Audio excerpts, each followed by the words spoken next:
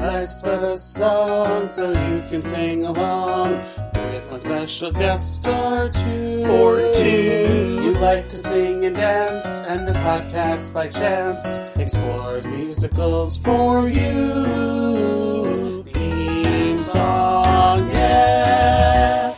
Hello everyone, welcome back to another episode of Life's But a Song, a podcast that likes to live in the land of musicals.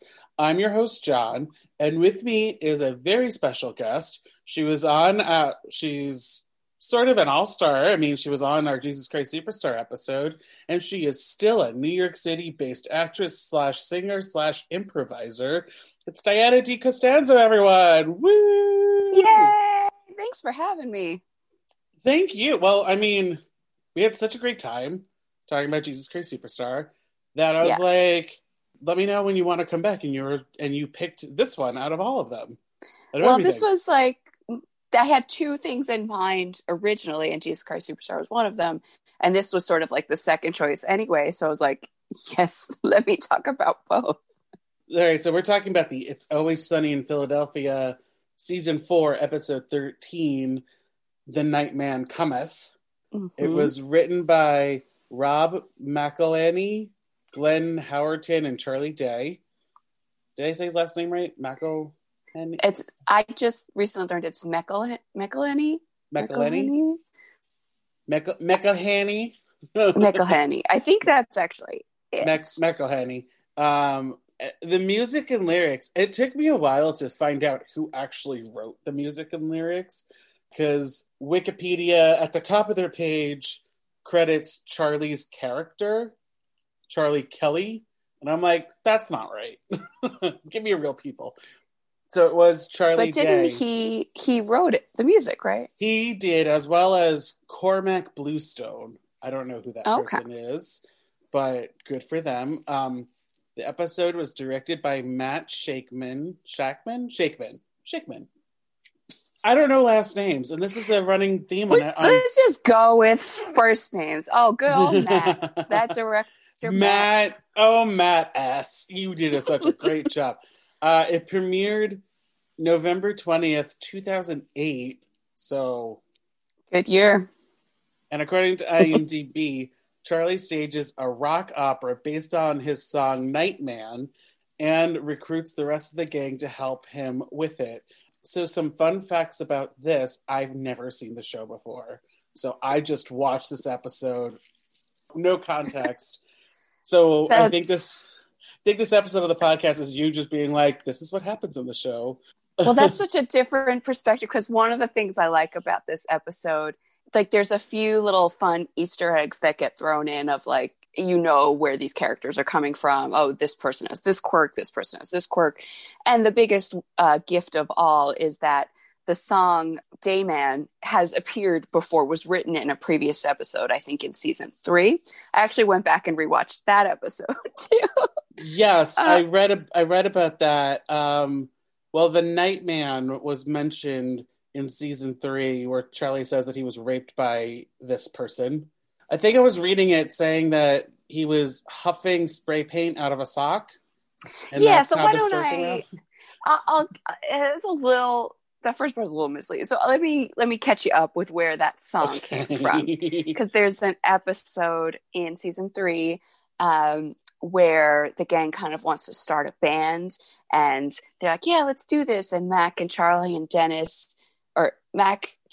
and Frank kind of getting into it, but they're all doing their own thing. Frank's just like wailing on the drums. Max just wants like a cool electric guitar. And Charlie, who is actually like the actor, is a talented like piano player, it's like songwriter, etc., has this total different vibe, wants a very like Bob Dylan-esque vibe. So they're just like not getting together. Charlie gets kicked out of the band. They bring Dennis in. Dennis wants like glam rock, like wears this very tight-fitting silver suit that we then see in this episode. And eventually he gets kicked out too.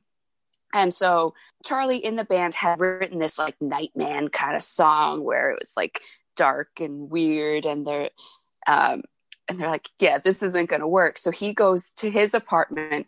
Dennis is annoyed that he also got kicked out of the band. So he goes to Charlie's apartment, finds Charlie in this darkened room huffing spray paint, which like is one of Charlie's like recurring thing. Like he has this silver like ring around his face because he's like huffing glue and paint and stuff.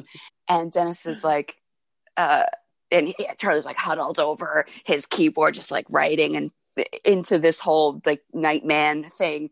And Dennis is like, let me take down these like curtains that are blocking the light. And he realizes, oh, the Dayman could fight the Nightman. And they kind of tag team making up this song. And Dennis gets his glam rock moment with the and it's very much like Dayman, fighter of the Nightman, champion of the sun, you're a master. It's like very tag team, and then they really get into it and they're like, Dayman. So they decide to, because they're having an event at the bar where the bands are going to play, and basically it doesn't go it doesn't go over well. Like they get really into it, they're doing the choreography, but that's where this grew out of. So it is a song that is a fan favorite. I can say I've been a fan since day one, when I randomly happened to watch the first episode the day it aired on TV and thought, it's pretty good, I'll keep watching this show, and I've been watching it ever since. So it was go ahead. I'm just a little confused because I'm not about your explanation. Your explanation was great. It made total sense. The basis of the show, though, and doing some reading about it, they were using words like devise and improvisation. So is this all improvised, the show? No, I'm sure there's a lot of improv moments within scripted things, but I believe it is scripted. Like there's definitely a like this scene is happening, then this scene, and within it I'm pretty sure there's a rough script. I don't know the level of improv. I know there's some, but I don't believe it's like Curb Your Enthusiasm level of improv. The writers of this episode, Rob, Glenn, and Charlie, they're all in the show, right? Yeah, so the people who play Dennis, Mac, and Charlie are the creators and writers of the show in general. So they're the same people. So that's probably why like their process to build it then is kind of fluid when they're like acting in it. Too. So when they say devise it, it's not like the five of them devise it. It's that the three guys think about it and they like build and work on everything. Because the woman who plays Dee and what the fuck is his name? Frank, yeah. But Danny DeVito, that's it. They're not. Danny DeVito is not like really an improviser, right? Like he's not. That's not what he's known for. Would you say? Right. He's known for. His fantastic acting in so many roles and being just so Danny DeVito. A highlight of his career for Beach is Hercules, you know. But anyway. Fuck everything before Hercules. It's Hercules. But I think I've also watched, even recently, a bunch of bloopers of the show, too. So you can tell that there's some moments where they just try something new each take, little moments of the scene. And Danny DeVito's right there with it all. And Caitlin Olsen, who plays Dee, I did hear a story of, like, she's not one of the main writers, but, you know, in early seasons, her character being, like, the only female of this group was sort of treated a little bit differently. Like there's three guys. Yeah, there's three guys writing the show, and she was sort of this like outsider piece because Dennis and Dee are brother and sister. And I had heard something that Caitlin Olsen, the actor, talked to them about it, saying, hey, if she's part of this group, she's just as bad as they are. Like she's in the mix too. And it just awakened something where they were like, yeah, we need to sort of shift Dee's character because we're not doing her service as much right now. I mean, she's a great character, but yeah, she becomes more and more depraved along with them as the seasons go on. I mean, I wouldn't be surprised if she either improvised or wrote, just to be clear, in this episode. Because I wouldn't be surprised either.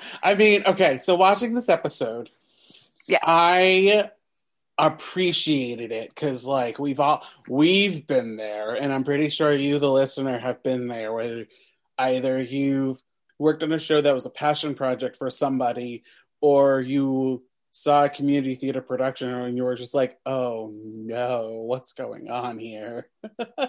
Like, not only is it bad, but there's obviously a lot of tension between the cast. There's like backstage drama. And there's so much sex in it that I don't know if they meant it to be that. Well, that's the thing. And so to give you more context with this group and what the writers say too, is like, these people aren't good people. This group of people, they are depraved and they act this way. And if anything, the waitress, like her reactions to the show is how the audience should be reacting to the show. She's never named, right? Like in the entire series? Does she ever have a name? Never. Okay. But, and I don't know if you've already read this in all of your research, but if not, I love sharing this little tidbit. So the actor who plays Charlie and the actress who plays the waitress are married in real life. I did like, not they're a couple. know that. And so the fact that Charlie is obsessed with the waitress and does all this throughout all of the seasons, like there's such a journey with those characters. And the actress who plays Dee and the actor who plays Mac are married with at least one kid in real life. But they play brother and sister? No, Mac is the karate guy. Oh. When that, I was again, I had no context for this episode, but I was laughing my ass off because it feels like this episode, I can't speak for the rest of the series, but this episode, standing alone, works because you get the fact that they're all kind of garbage humans. You get that they are friends, like ride or die friends, and you get that Charlie is kind of skisball. Yeah, he's like the most likable stalker you'll ever see on screen. I was just like also a little confused as to who Artemis is in this world. She pops up here or there in the show. They're on season 14 now, so it's kind of hard for me to remember back in season 4 what we had seen of her. I think originally she was, because Dee was trying to be an actress, like that was really her thing in the beginning. So I think Artemis was a friend of hers from like acting class or from that world, who's a very dramatic woman who like feels herself. She's a great character. And so I think the fact they're putting on a show, Charlie's like, yeah, I'm bringing Artemis in, just this other secondary character. I just love that you see him in the cold open where he's like, I wrote a show, and it's all like piles of crumpled up paper in a Filofax or something. And then at that first rehearsal, he's like, I had Artemis write it into real words. That's one of my favorite, like I said, like little things that we've seen in the past that come into play here. So they really build upon the idea in the show that Charlie is fully illiterate. He cannot write. Like when they were in the band, he had the song Nightman. He presented to them. It's like photos or like drawings of like sun, turn, arrow, man. Like it starts. I think season 1, there's a scene where they're going to scope out something at a rival bar, and so there's a door that they're looking at, like, oh, maybe they're like behind that door. So Charlie goes, hey, you see that door over there, the one marked pirate? And Dennis is like, well, I see a door marked private. Is that what you're referring to? And that's where we get to see that Charlie can't read at all or write. And it gets just more and more ridiculous as the seasons go on. So when he comes out with all of those papers, I'm just like, there are so many drawings there. There are no words on those papers. There are doodles upon doodles. But then you've got... I'm sorry. This is just... I appreciate... You know what? Thank you for making me watch this. I will watch the rest of the series now. Because you've got... in this episode, I found on IMDb, they said 7 songs, but I only really heard 6. Yeah, I mean, they're song segments. They're not even... Well, that's probably what... I Feel the Magic is one of the songs, and I was like, I don't remember hearing anything that says that. I Feel the Magic? Yeah. Oh, maybe... He kind of like improv sings when he's like getting ready to do stuff. Maybe that's one of the songs. Oh, yeah, because Can you feel the magic? So yeah, I think that's in it. one of them was, the first one was "Come One, Come All," and that's when he starts the episode going into the bar, and that's him again riffing. Just be like, "Come on, come on!" Generous definition of song. Yes, but then you've got Tiny Boy, which oh man. You mean oh boy? Oh boy. Oh boy. Oh boy. And then baby boy. that one, it was just like Charlie as a character. He's such you got that he's an idiot because he's like, it's a metaphor, and you're like, do you know what a metaphor means, good sir? Well, that's the thing is so out of that whole group, he is like the most beta, I will say. Like they kind of can bully him a lot. He's like the janitor. He does all the like grunt work stuff.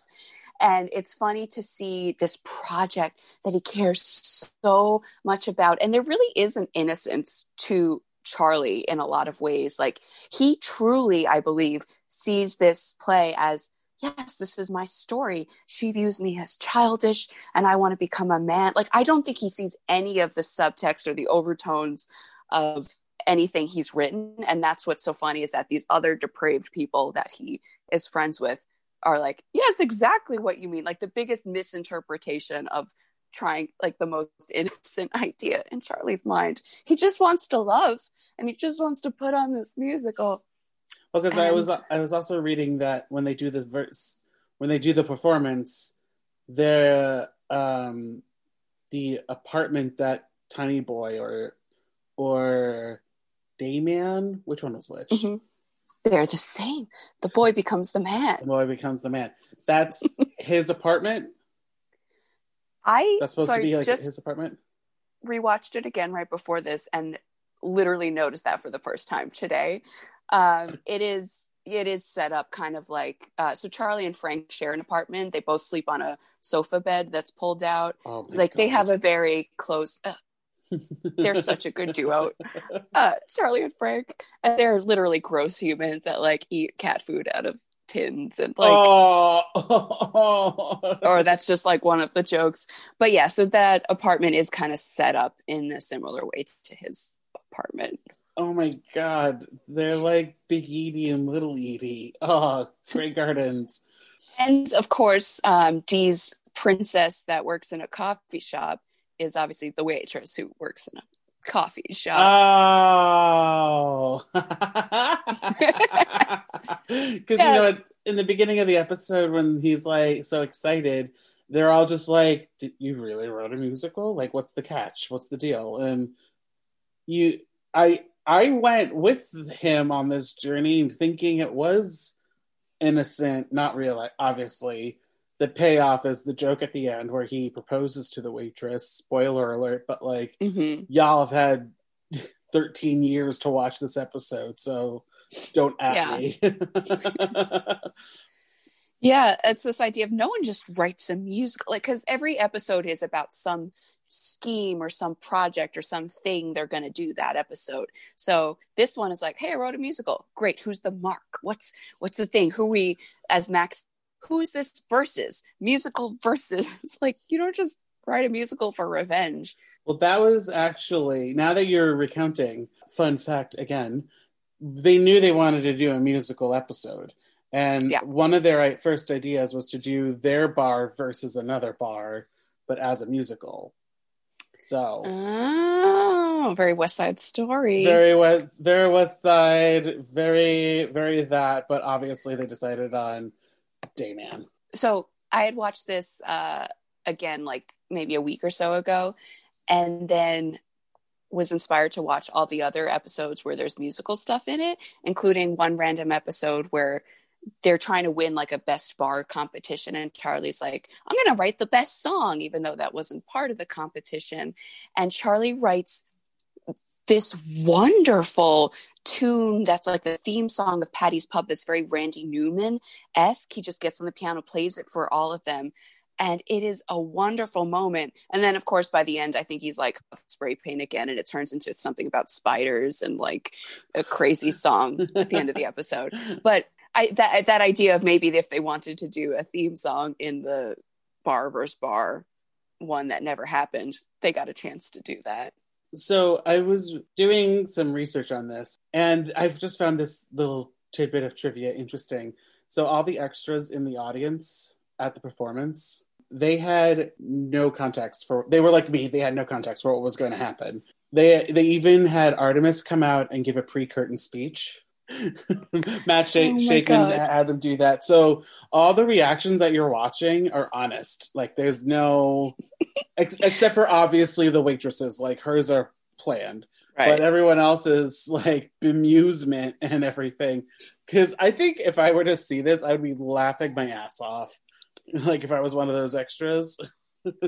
Well, something I thought watching it, I was like, how did they sell out their show? I cannot get people to come to my shows. It's like, yes! Tooth and nail. How did they get a sold out house? They're in Philly. It's like a city. They papered a lot of seats, probably. Well, it's a bunch of old people that don't even know what's going on in the audience. Or there's one like random smiling woman behind the waitress that's just smiling at everything. I love Gladys, by the way. Yes. Does she ever come back?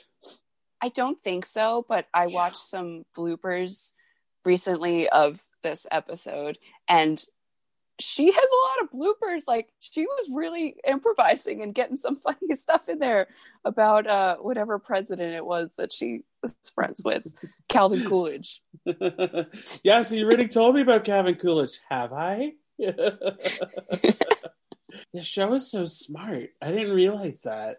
I mean, I've seen commercials for it over the years on FX and all that, but like, yeah, the show is really... And you can tell Danny DeVito was in every second of this episode and probably the whole series, it seems like. Well, so he wasn't in season 1. It was just the other folks. And then season 2, I think, you know, once they were given the go-ahead, or I don't know the full story, but they brought in Danny DeVito to kind of help amp up the show a bit. And he's been there since season 2. And it's a great addition. I mean, the show really has changed and evolved a lot over the years. Like, I actually was rewatching some episodes from early seasons recently and was like, oh, I don't know if that aged as well, or I don't know if that, you know, so some of the humor was just very different. But I do think for the most part, they've been very clever from the beginning, especially in showing that these people are unlikable. It's not that they necessarily find certain things funny, but it's that we should hate them that they find this funny. And in more recent seasons, I think there's so much care they give certain topics and situations. I don't want to spoil more. I want you to like kind of experience the show. But yeah. So what is Frank? Spoil this for me, because I have to ask. What is Frank's relationship to the other group then? The rest at large. He's sort of Dee and Dennis's father. And I'm not going to get more specific than that because there's storylines that sort of explain that amorphous relationship. So now, does each episode like build upon the last one, or are they very like standalone episodes that have an overarching story? I would say they're more episodic, so standalone episodes. And I mean, the storylines and character arcs evolve. We have a lot of secondary characters that come in, so we'll see them, you know, a couple times in a season or maybe once a season, and their journeys sort of evolve. I mean, if you just want some fun people to look out for, is Cricket and the McPoyle twins, and because every time you see these secondaries come back, it kind of like Artemis too, you're like, oh yeah, there's that person that lives in the world of their welcome back, missed you. Their depravity. Yeah, missed you, bud. So getting back to this episode at hand. Yes. I laughed a lot when Mac and Dennis were putting their 2 cents in about what they should do. It's been a while since I've acted, but like when I was, when even like working backstage on shows, I've witnessed people being like, that's not what my character would do. They would clap back at the director. Yeah, Mac is literally deciding he wants a different role. He's like, nope, I've decided I'm changing roles. And it gets so far away from Charlie very early on. I actually wrote this down one of the times I rewatched it. It said, this musical is Charlie's Frankenstein. He can no longer control it. Yeah. It's like this passion project that they're like, nope, it's ours now. And even that's why his building, him being like, I'm here, I'm now going up to here, like his insanity, because he's so frustrated at these people that won't just do what he says. He's a director that has no control whatsoever. No, the animals are running the zoo. And then Dee just like writing a song in. And it cuts to Charlie and he's just like fuming. I was like, yeah, I've been there. We've seen that. We've done it. Don't worry. It's a thing that happens in theater, unfortunately. Yeah. Do you know their backgrounds, the creators? Like, were they all improvisers or theater kids? I think they came more from like comedy and sort of TV. Like I just kind of know the story of how the pilot was made. Like they kind of shot something that would become the show very cheaply, just on a camera amongst themselves, and really like pounded the pavement trying to get this show like seen and bought. So I think they came more from like comedy, acting, writing, like screenwriting kind of world. I'm going to assume Charlie, because he has all of that musical talent, has some sort of background in music, but I don't know. Because sure, it definitely felt like this episode. I can't speak for the other episodes, but it felt like The Nightman Cometh was so funny. Was written for theater folk, and like obviously Easter eggs for past episode, but they were just a bunch of little nuggets here and there for theater people to be able to enjoy it, like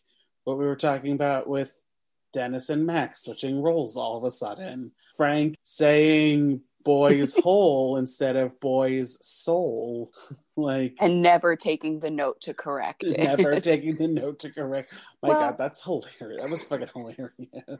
And I mean, they're obviously very different, but some of the things that go into a show, like the play that goes wrong, which all of us actors know when that goes wrong or that goes wrong, we're also in this like, oh, you jumped a line. No, I didn't jump a line, just say the line. Like getting lost and just like trying to keep going, like, oh, I'm so much better acting, like breaking the fourth wall, all of these things going wrong, like, oh, someone went rogue, or the piano player being like, I don't see this in what's happening, this isn't in the music. Like, it does feed that part of us as theater folks that are like, oh yeah, I feel you. They wrote such a balance for people like you, basically, who are a theater person that loves the show, right? So you were like, I love everything about this episode because you put little things in there that I find funny from previous episodes as a callback, but like now you're doing it also with a theater. That's why we love musical episodes. They just are so enhanced, and they're just in some ways just not better than other episodes, but they tend to be the favorites of the series. And I will say one thing that I identified with as a theater person watching this episode is a line the waitress says when Charlie's trying to invite her to the show, and she says, "Oh wow, a free ticket to a play that I don't want to see." I'm like, oh yeah. Yeah, we've all been there. Especially as an improviser, you're like, hey, I'll give you a comp. Come to my improv show. No one wants to go to improv shows, even if they're good. But yeah, I identified with that. Did you know that there was a stage version of this? I heard a tiny bit about it. Like, I don't know if it was done in concert, and I don't know if it was done through the It's Always Sunny folks or just by fans, but I had heard it existed somewhere. So in September 2009, the cast itself did a 6-city tour to do a live version. Mary Elizabeth Ellis, who plays the waitress, and then Artemis Pebdani, I think that's how you would say her last name, reprised their roles, and Rhea Perlman played Gladys. 2 more songs were added, and obviously they beefed up the runtime. This is where I was confused, because according to my source, which is Wikipedia, Mm-hmm. they were saying that they improvised scenes. So that's why I was just like, oh, did they on the show improvise? However, do you have the box sets of it, or do you stream it? I think I own like seasons 1 and 2, and then the rest is just streaming. Okay, well, you got to get season 4 because the LA performance is on the box set. Oh my God, I can't believe you're giving me all this wonderful information. I would have loved to see that live. That just is exactly the kind of content I would have paid to see. So yeah, I'm gonna what were you season doing 4 after this. What were you doing in 2008 and 2009 at the time? I was in college. Yep. Actually, what I will say is one of those years, it was probably around this time, maybe 2009, there was some sort of It's Always Sunny event in Boston where I went to college, because I think they were trying to promote their newest season coming up. And so it was like an interactive, like just street event. The cast, I don't believe, were there, but there was this trailer you can go in and basically like you could record something. There was a camera, and then they would splice you into a scene with Danny DeVito. Kind of like if you went to like the NBC experience, they do that with like late night talk show stuff too. Yeah. So I still have a DVD of me and Danny DeVito in a scene together that I have not looked It's at. Always Sunny. Yeah, basically, like yeah. You're uncredited. So famous. I'm gonna add it to my IMDb right now. But yeah, me and Danny DeVito shared a screen together.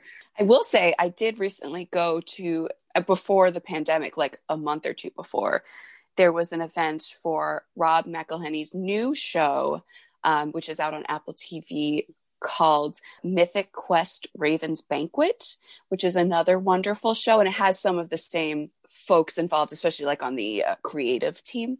Okay. And it's about like a workplace comedy with people that work at a game, like video game company. I've heard of this. Yeah, so I got to go to a screening with my friend and meet Rob and some other folks, the guy who plays Cricket in It's Always Sunny.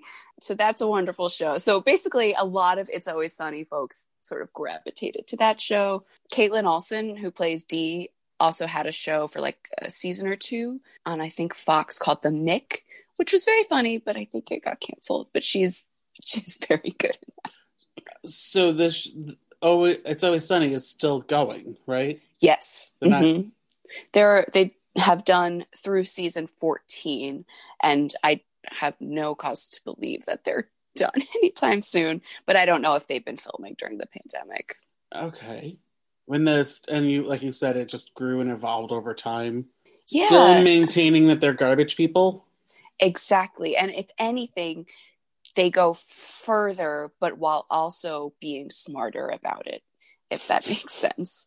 Like, actually, you look back at some of these early seasons, you're like, oh, they're kind of tame, like the way they're handling some of this like dialogue or just talking to each other. Because in later seasons, it's just like the shorthand is there from both like the actor and the audience perspective. So they just like really dive in. So do you think that an episode like this would be used as a callback in a later season? Yes. Just the idea of the song Dayman, or the idea of Dayman and Nightman, will always live on in the world of It's Always Sunny. Got that. They do another episode. It might have been like in the last 2 seasons, there was an episode, another musical episode, where they basically get electrocuted while watching The Wiz. And then when they wake up, when they look in the mirror, they present as someone of a different race. And so it's about them understanding living life, like walking through life is not white, but also there's music, and it's all based on like The Wiz and that music. And I will say I'm glad it wasn't necessarily done really early in their run, because I think they had the smarts of like how to handle it in today's world, and it was done fairly well. And the music, like especially coming from musical theater, like The Wiz, that being infused into the episode is And like the Nightman cometh walked so that the Wiz episode could run. You know? When I did the Riverdale episodes, we said the same thing basically, because Carrie happened as like them testing the waters, and then, you know, not that long ago we just did the Heathers one, and that one we're just like, that's where they were like, here's our load, take it or leave it. So yeah, I'm gonna recommend you watch that one next, even though I think I'm gonna watch the don't series, recommend like starting from the beginning and then go. Perfect. Is there anything else you want to bring up about this episode before we get into Sharp and Flat? I just think it's wonderful. Charlie's my favorite character, so the fact that he got to shine and his music got to shine is just the best. And I absolutely love the surprise ending of the whole show within a show, where we realize the reason he wrote this is because he comes down. I mean, spoilers if listeners want to watch it. They've had 13 years. Yeah. But he comes down on this big sun. He's all in yellow. He's like straight out of like a Tropicana commercial. And he sings like what he has to sing is like the most complicated melody too. And he purposely made it that way. Will you marry me? So you da da da da da. Like he's going through all of his range. And he proposes to the waitress. And it's the most anticlimactic thing because of course she says no, hell no. And Charlie doesn't keep his word because he's like, tomorrow we're going to be straight back to this because I didn't sign anything. And in a way, that's kind of what the show is that as much as they try to do things, nothing ever changes. They're like back at square one and they'll always be this way. Well, it felt like this was a good last season episode, you know, like a good season finale, I should say, because let's speak English. I mean, you had an over-the-top premise. Him coming in reminded me of when I saw an opera. It was Turandot. I saw that in where was I? I was in London when I saw it, and there's this like great moment where it's set in like ancient China, right? And there's this great moment where the emperor is supposed to come in and everything. And in their production, they flew him in and he was head to toe gold. And I was laughing my ass off. Oh, God. And sure as shit, I don't know if they knew if Charlie Day seems like he's smart enough to know like his references. So I'm hoping he was like, this is my operatic ending because it wouldn't surprise me. Yeah, it's that epic. In a way, it feels kind of like, I mean, our last discussion, we talked about Jesus! the wonderful tap dance number of King Herod's song and how like sparkly and like surprising that was. And this was kind of that in this show. But in a different way, because it's a build up to it. And even I was just like, wait, is this part of the show? Is this part of the show within the show? Yeah. Did I miss something? It was Charlie's grand plan from the beginning when they said, no one just writes a musical. Well, on that note, let's get to Sharp and Flat. Sharp, Flat. Sharps and Flats. This is the segment called Sharps and Flats. Oh my God, you had no prompt, and I'm so happy you did that. I do have a little thing that I add in post production, but okay. thank you for doing that. I'm keeping it in. It just came over me, just like Dee in her song. I was inspired. As you should. You should always be inspired to justify yourself, like Dee does. Yes. Because, my God. And so in this segment, as always, we are going to highlight some moments, and if we liked it, it's sharp, and if we didn't like it, it's flat. What are your sharps? The music in general, like that it was about a musical, and every single song, basically. Yeah. I like the delusion of Mac as the Nightman, so his cat eyes, his karate moves. When he said, laughs are cheap, I'm going for gasps. That's And then people start laughing at him. He's like, this isn't funny. Ha, ha, ha, Yeah. ha. I love Sharp for me is at the twist at the end. So Charlie and the waitress, especially knowing that they're a couple. You know what? I'm gonna say it, and I know you're saying it in a very roundabout way. The whole goddamn episode is the Sharp. Yeah. Like it doesn't really have any misses. I mean, it gets a little like, oh, you're really going there with some of the boys' whole stuff in those scenes, but for the most part, for being from 2008, obviously jokes were told differently, and society found humor in different things. yeah. And it really shows misinterpretation that specifically Mac and Dennis have in those moments where Charlie's like, no, this isn't it. No, stop. But like this episode didn't feel like it had a lot of misses that us in 2021 are now like, yeah, oh, that's bad. Like it felt like this was one of the tamer episodes that you were talking about. Yeah, I think it does translate fairly well. Like you wouldn't necessarily even realize it was written in 2008, like aired in 2008. Right. It still felt like it could be done today. Yes, the rape scene, if you will call it that, was a little much, but like, it was also funny.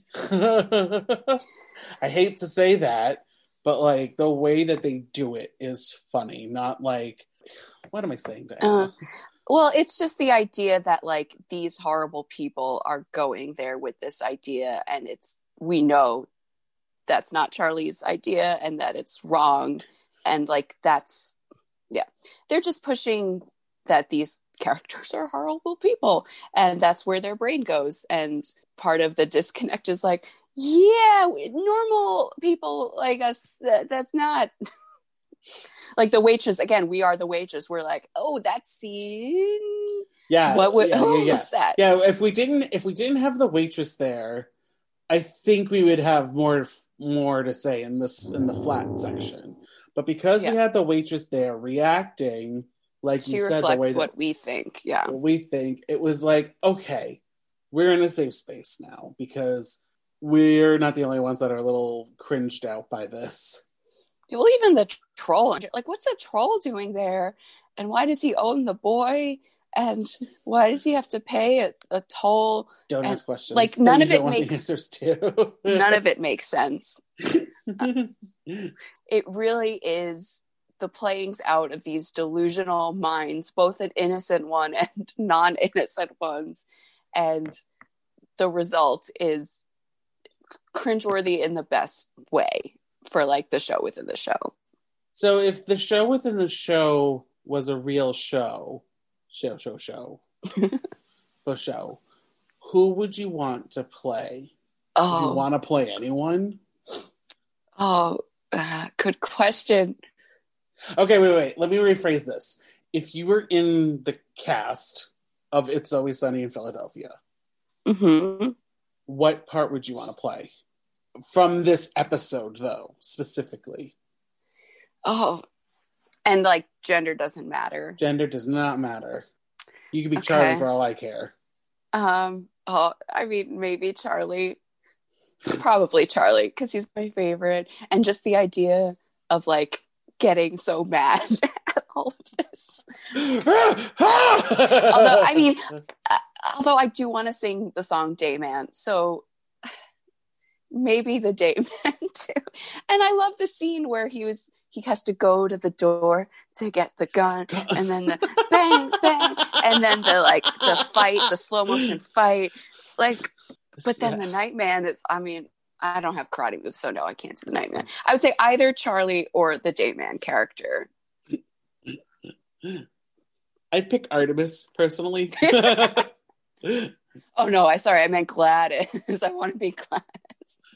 No. I pick Artemis because, you know, I feel like she had some lines. She had a line, right? At least one. Yeah. She said some words. She has way bigger parts in other episodes. Right. So, but like, she's the stage manager of this episode, and I think I would want to react backstage while drinking to this performance. There was another backstage person, or even, just being like, Charlie, calm the fuck down. Like, actually, I've changed my mind. I want to be the spot operator of the show, because then I'm like, I don't know what's happening, but I gotta. They had a spot operator. They did. So that's my choice. My final answer. Would you add any of the songs to your life's playlist? Dayman. It's one of those things, and a pop culture reference that's niche enough, but like well-known enough that if it comes up in conversation or daily life or whatever, people are like, oh, Dayman too? And if you sing Dayman randomly with someone that you didn't think knows Dayman, it's just a wonderful moment. And it's happened to me so many times. And then I know, like, oh, you're like my people, that you know this episode and you know this show and you get it. So yes. I thought I tried. I didn't put anything down. I'm sorry to note that. You don't want tiny boy, little boy, baby boy, I need you? Nope. Nope. Just because I agree with D, where I'm like, it sounds like you're singing to a boy. To a little boy. To a little baby boy. You want to have sex with a little itty bitty baby boy, and well, that's why she needed the correction song. To be fair, though, she sounded like she can carry a tune. Yeah. Who played? Yeah, they all have fine voices. Yeah, and like Danny DeVito, he wasn't really singing, but I don't think that's what his character was. I think he was not supposed to be singing anyway. Fine. I mean, Charlie has the best voice of all of them, especially at the end. He's like, "Join me in matrimony." Like when he has like a rock side to his voice, he sounds really great. Like he can do these impressions too, like kind of sounding Randy Newman-esque in those other songs that he played in the episodes. And Bob Dylan, he does like a great impression. Do you okay? So with that said, do you think Charlie Day would work in like if he was a stunt cast in like Rock of Ages? I mean, I don't know that show like at all, except that I know it's rock music. I don't know if he has, if he's not the lead, if he's just a role in it, just a random role in it, you think he would have worked? I mean, not knowing the score and the range, I say, sure, throw him in, because I would watch him in a show, any live show. Hell, put him in Chicago. I see him be like Roxy or Velma. You know what? Throw the whole cast in.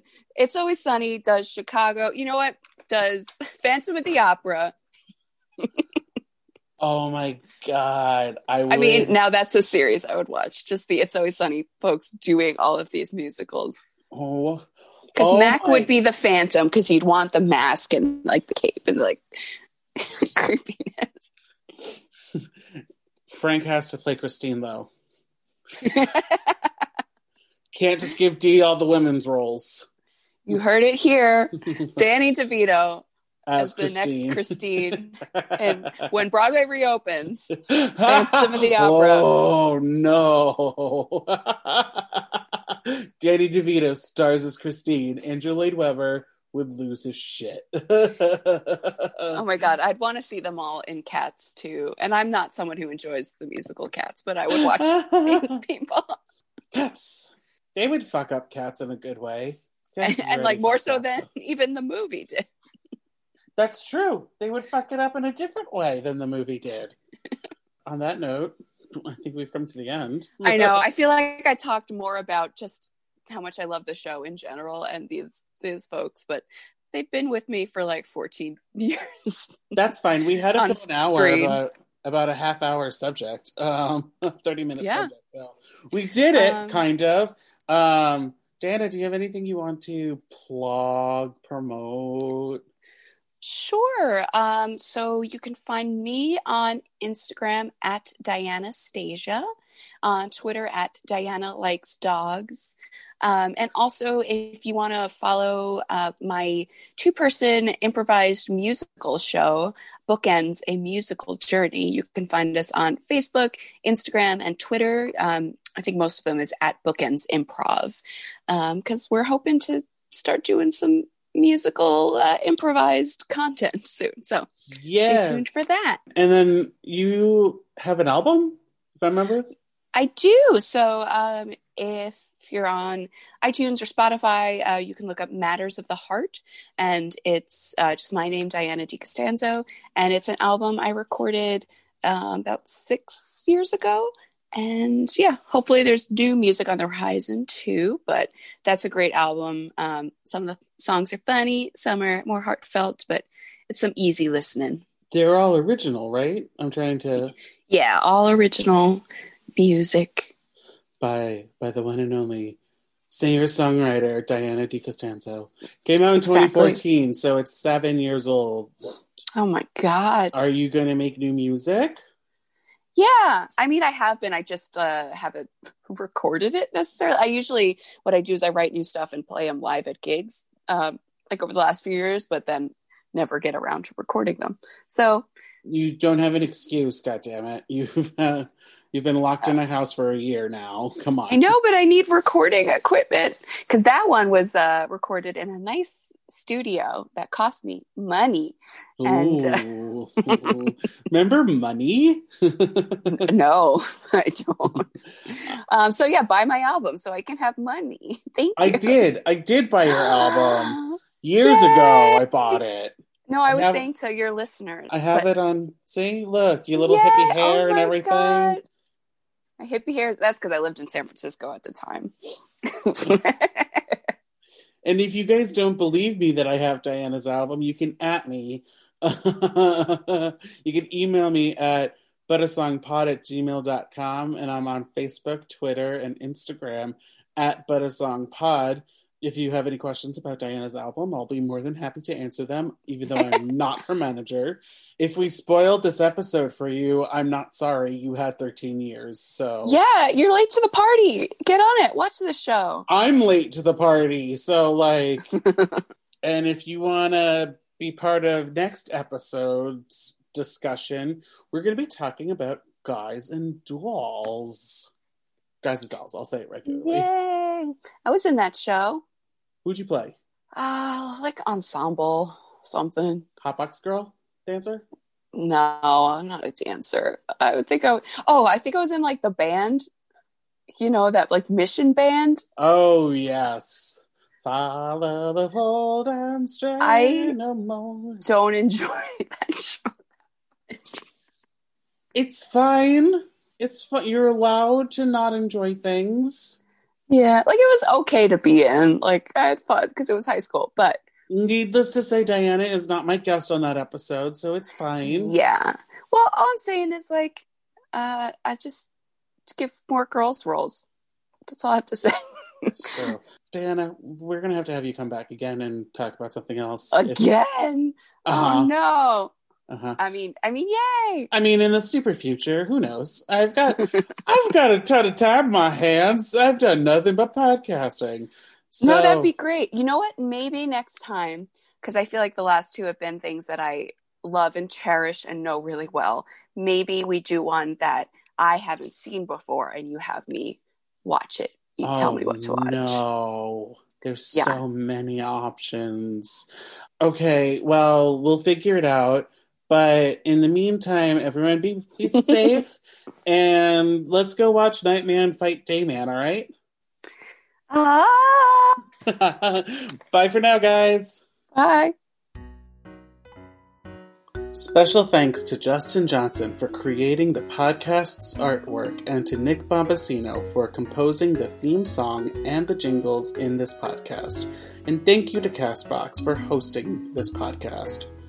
Bye again, everyone, and have a musical day.